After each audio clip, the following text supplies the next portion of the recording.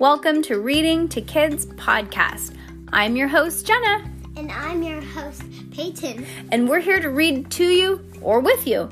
We know that sometimes moms and dads don't always have the time or the motivation to read to their kids each night, and we know how important it is. So, on those nights that you're not in the mood, we're going to do it for you. Can't wait to read with you. Good job, Peyton. High five.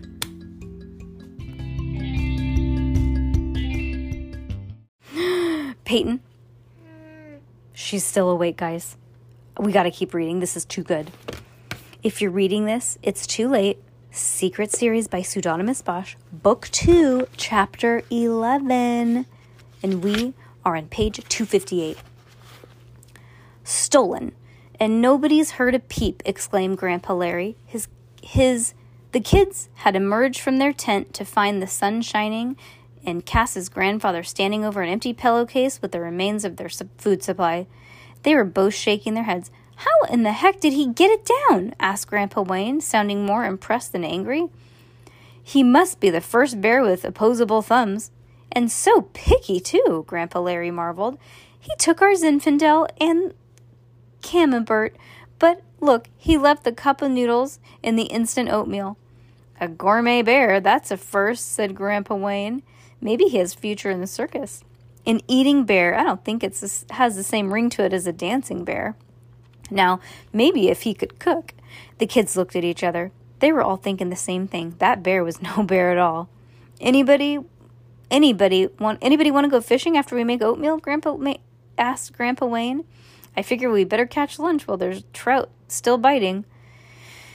With that thing?" Cass asked, pointing to the taped together fishing pole leaning against the tree next to Wayne. "So what? You think fish are gonna notice?" The kids laughed.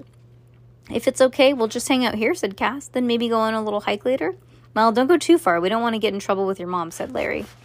As soon as the grandfathers left to go fishing, Cass and Max Ernest and Yo-Yoji crawled back into their tent. "Come on," said Cass. "If we don't figure out how to get the name of the jester before lunch, the homunculus will never come with us." She pulled the sound prism out of her sleeping bag and held it up. "So how do we open it?" asked Yo-Yoji. They'd spent about an hour the night before trying to answer this very question until they'd all fallen back asleep.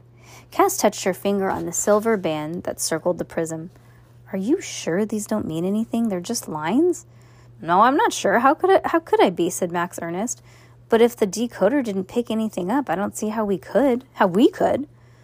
"I can't. Can I see it?" said Yo-Yoji, as he took the ball from Cass and turned it around in his hands.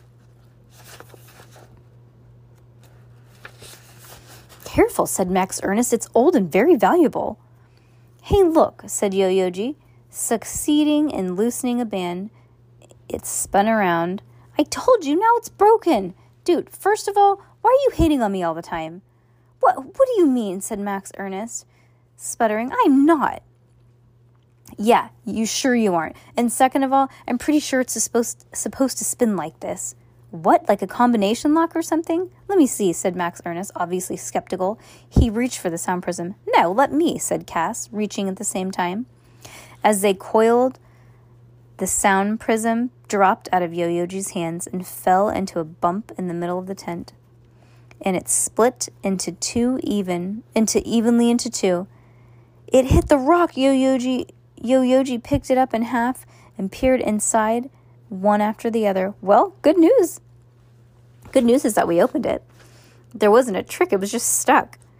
"And the bad news?" asked Cass. "Look, there's no name inside, just a poem. Engraved in alabaster." The poem spiraled. Around the inside of one of the half of the sound prism, tiny letters looked like the inscription on the inside of a ring. "Have you read it?" Yo-Yoji said, handing the two halves to Cass. "I'm kind of dyslexic." Max Ernest looked at Yo-Yoji, about to say something, but then Cass started to read it. Okay, it starts in the middle. "My brother is the god of the sun. He gave me his wand, and I gave him my lyre. My father is Z, God of all in one. I gave him my word. I'm no more a liar. No more am I a thief, just God of thieves. See, what need I do to lie or cheat or steal? I have tricks in my cape, and up my sleeves I have wings on my helmet and on my heels. I put wit in thy tongue and in thy head, and when I touch thine eyes, thou know'st it's time to cross the river Styx and join the dead. And the last thing thou heardst will be my rhyme, for in the end it is all just a game. That's all thou needest to know my name. What? Okay, so A I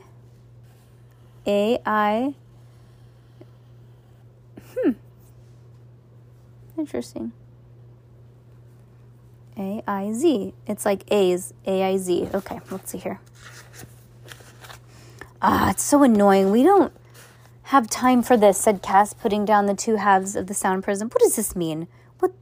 What's the name? Yo-Yoji shook his head. I'm not really good at this kind of a poem.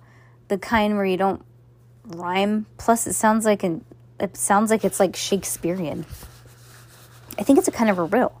You can tell by the way it ends, said Max Ernest. Can I see it? I mean, if I'm allowed. Ha ha, Cass rolled her eyes and handed him the two halves of the sound prism. Max Ernest looked inside. Well, the river Styx is from a Greek mythology, right? It's the river on the way to Hades. Okay, yeah, maybe. I mean, okay, said Cass. Think about it. That means if it was a secret code, Greek mythology would be the key. So A is Apollo, Z is Zeus. Nice, said Yo-Yoji, looking at Max Ernest with new respect. You're pretty good at this stuff, bro. I guess. Hey, Yo-Yoji, Max Ernest hesitated. Well, one of my doctors also thought I was dyslexic, so I know lots of exercises you're supposed to do. I could show you if you want. I don't usually like exercises very much, but I'm sure if you think they're good. Yo-Yoji wasn't all that much better at emotions than Max Ernest, but he had an idea what Max Ernest was trying to say. Cass smiled to herself. She knew better than to ruin the moment like this by saying anything. Cass's grandfathers didn't seem at all surprised by the kids' sudden interest in fly fishing, or in their even more sudden interest in Greek mythology. Grandpa Larry loved mythology as much or more than Grandpa Wayne loved fishing, and he considered it perfectly natural that his granddaughter would ask who the Greek god of thieves was. Ah, well, there's a story that goes along with that, said Larry, as Wayne cast out over the lake with his makeshift fishing rod.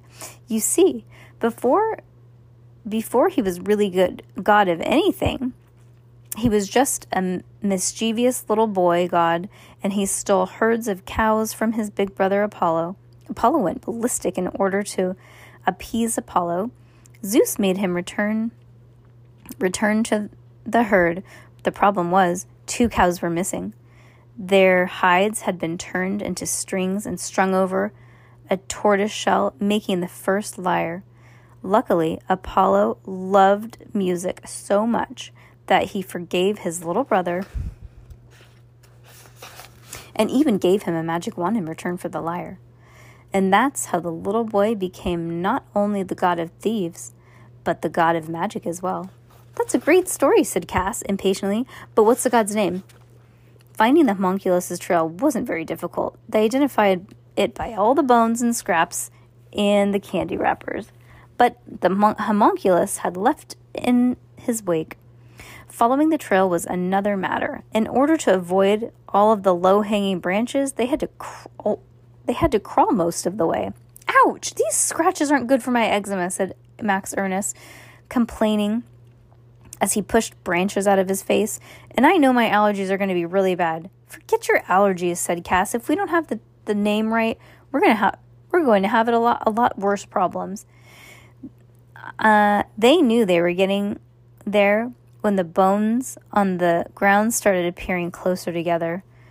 Mostly little leg and thigh bones, but there was the occasional whole carcass, a bird or a squirrel, and 2 or 3 bones from larger animals that the kids preferred not to identify. Finally, about a quarter mile up the campsite, they reached a clearing in the woods. Here, there were so many the bones were so dense that they created a carpet.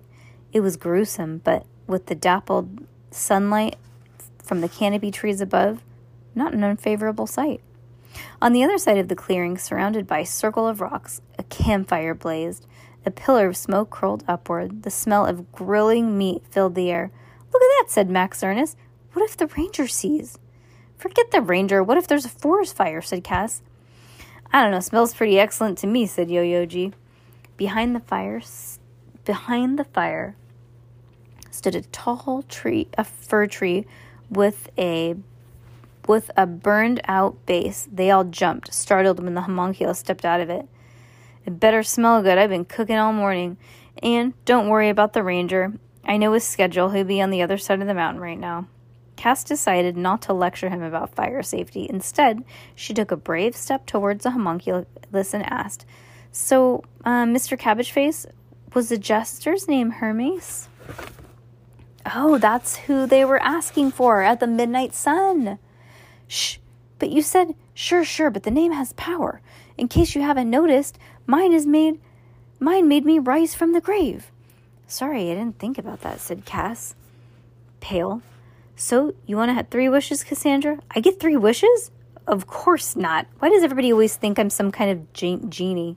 The homunculus made a loud hacking sound that might have been a laugh. His brown, broken teeth made his mouth look like a jack-o'-lantern. You know, I would have found you eventually if you just called a few more times, said the homunculus, studying Cass. Pretty resourceful, tracking me here in the mountains. She's a survivalist, said Max Ernest proudly.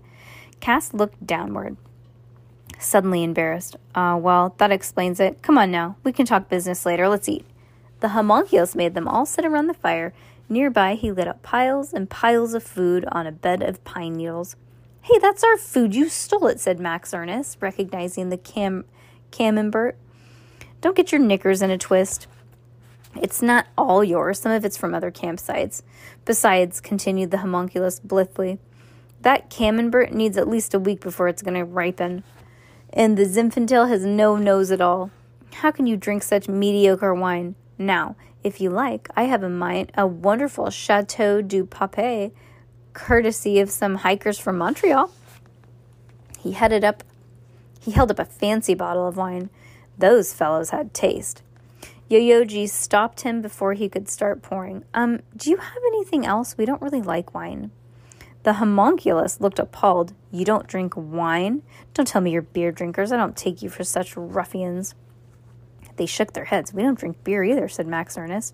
So then it's liquor for you, said the homunculus, relieved. I agree. Quite why monkey around with soft stuff? So what can I get you? Vodka, gin? It's a very nice single... I have a very nice single malt scotch. They shook their heads. Tequila with a squeeze of lime? Not the classiest. True, but what the heck? We're camping, right? They shook their heads. A drop of cognac? They shook their heads. What are you insulting my hospitality for like this? The homunculus looked distressed at them. We're kids. We drink soda and stuff, said Max Ernest. You know what's in soda? Sugar and food coloring and diet soda? Worse. I refuse to let you destroy your bodies with soda. The homunculus drew himself up in a huff. Cass was about to point out that it was a little hypocritical for him to forbid soda when, judging by all the wrappers they'd seen, he had plenty of candy. But then she thought better of it. They comprised with lake water, purified tablets, and that Cass had in her backpack, and then they proceeded to feast on all of these stolen goods. Or rather, the homunculus did. The others didn't really have much of an appetite. All they could do was stare at the long gray hairs that sprouted from his nose and his ears, and they tried to avoid smelling his breath. "I'm sorry, there's so little," said the homunculus, his mouth full of cheese. He held a charred sausage in one hand and barbecued drumstick in the other. He might have looked like a munchkin, but he ate like a T-Rex.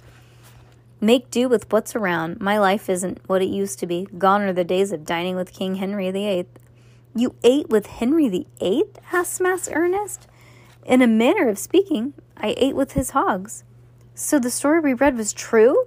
Are you about you escaping from the hogs with the jester?" Cass asked eagerly. "Well, I don't know what you read. I'm sure some people wrote all kinds of things about me, but that's what happened. That's what happens when you're a celebrity. But yes." The kids watched in fascination as he sucked the marrow out of the chicken bone with lightning speed. Then he tossed the bone into the pile behind him. "And the jester? Was he really a jester?" asked Cass. "Of course. Why wouldn't he be? Not the funniest, maybe, although he thought he was. You know what they say about not laughing at your own jokes. Well, he never learned it." "I knew it," said Cass. "And what about Lord Pharaoh?" The homunculus scowled. "What about him?" "Well, the story said that you met each other years after you ran away. What happened?" "I ate him," said the homunculus, biting into the sausage. The kids couldn't hide their looks of horror. He smiled, sausage juice running down his chin. "Oh, don't worry, I cooked him first. I'm not a barbarian. Sadly for me, he was not a young man anymore, so he wasn't very tender. But even old flesh isn't bad, if you know how to prepare it properly. The key is to brown the meat first before you to seal in the juices." The kids all shifted nervously on their pine needle seats. "What's the big deal? Meat's meat, right? You know what they say, tastes like chicken, right? Although, honestly, more like pork." "I don't care how it tastes. I could never eat a person." Cass shoved her pile of food away as if it were a person in question. "I thought you were a survivalist. You'll never last in the wild if you're so squeamish," said the homunculus. "Personally, I would consider it an honor to be eaten, assuming I was already dead, of course." "Can you die?" asked Yo-Yoji. The homunculus eyed him suspiciously. "Why do you want to know?" No reason," Yo-Yoji said, "except these guys said that you're 500 years old."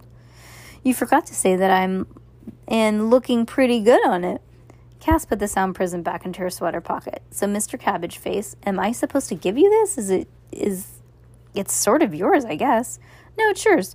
But please, would you please play the song? It's been a while since I've heard it up close. Matter of fact, no one's ever called me on the sound prism for a couple 100 years. Last one was a boy named Gilbert. Excuse me, Sir Gilbert. What a spoiled brat." Cass obligingly tossed the ball into the air and played the same song that it always played, but it was different with Cabbage Face himself there. Listening, the homunculus looked at the ground, lost in time. Was that a tear in his eye? It was hard to be sure. She had to ask. "So then, am I the rightful heir?" "Of course you are," said the homunculus. "I could tell that the sound prism is yours in a second when I laid eyes on you." "You could? How?" Cass asked in amazement. "Those pointy ears of yours, just like the jester's. Anybody could see those from a mile away." Cass felt her ears redden at the homunculus's words. "The jester? I'm descended from the jester?" She couldn't believe it. Somebody else had walked this earth with big pointy ears? Target of jokey ears? She tried to remember everything that she'd read about the jester and the way he'd saved the homunculus from his terrible master. He may have been named after the gods of thieves, but the jester, Hermes, was a hero, and somehow, in a way, he was hers. Who, then, was the little girl named on the birth certificate? Cass wondered suddenly. She was about to ask the homunculus when she realized his information could be hundreds of years out of date. The answer would have to wait. Max Ernest pointed to the sound prism. "You know, the Midnight Sun are looking for that. They already stole it once." "Ah," the homunculus's face darkened. "So they're still at it, are they?" "You didn't know? It's hundreds of them at least. Plus, Miss Mavius and Dr. L, they're the worst, said Max Ernest. Well, I don't get out much these days, just to get a bite every now and then. Cass touched her ears to make sure that they had cooled. The reason they want the sound prism is because they're looking for you. Not for me. For the grave. The grave? Yo-Yo-Ji asked. Lord Pharaoh's grave. Where do you think he's been all these years? I'm guarding it. Where do you think I've been all these years, guarding it just in case? Why do they want to find it? Would it really be bad if they did? Asked Yo-Yo-Ji. Oh, I don't know. It's the end of the world, bad. Destruction of everything you hold dear. Why? What's inside of it? Yo-Yo-Ji persisted. Waste.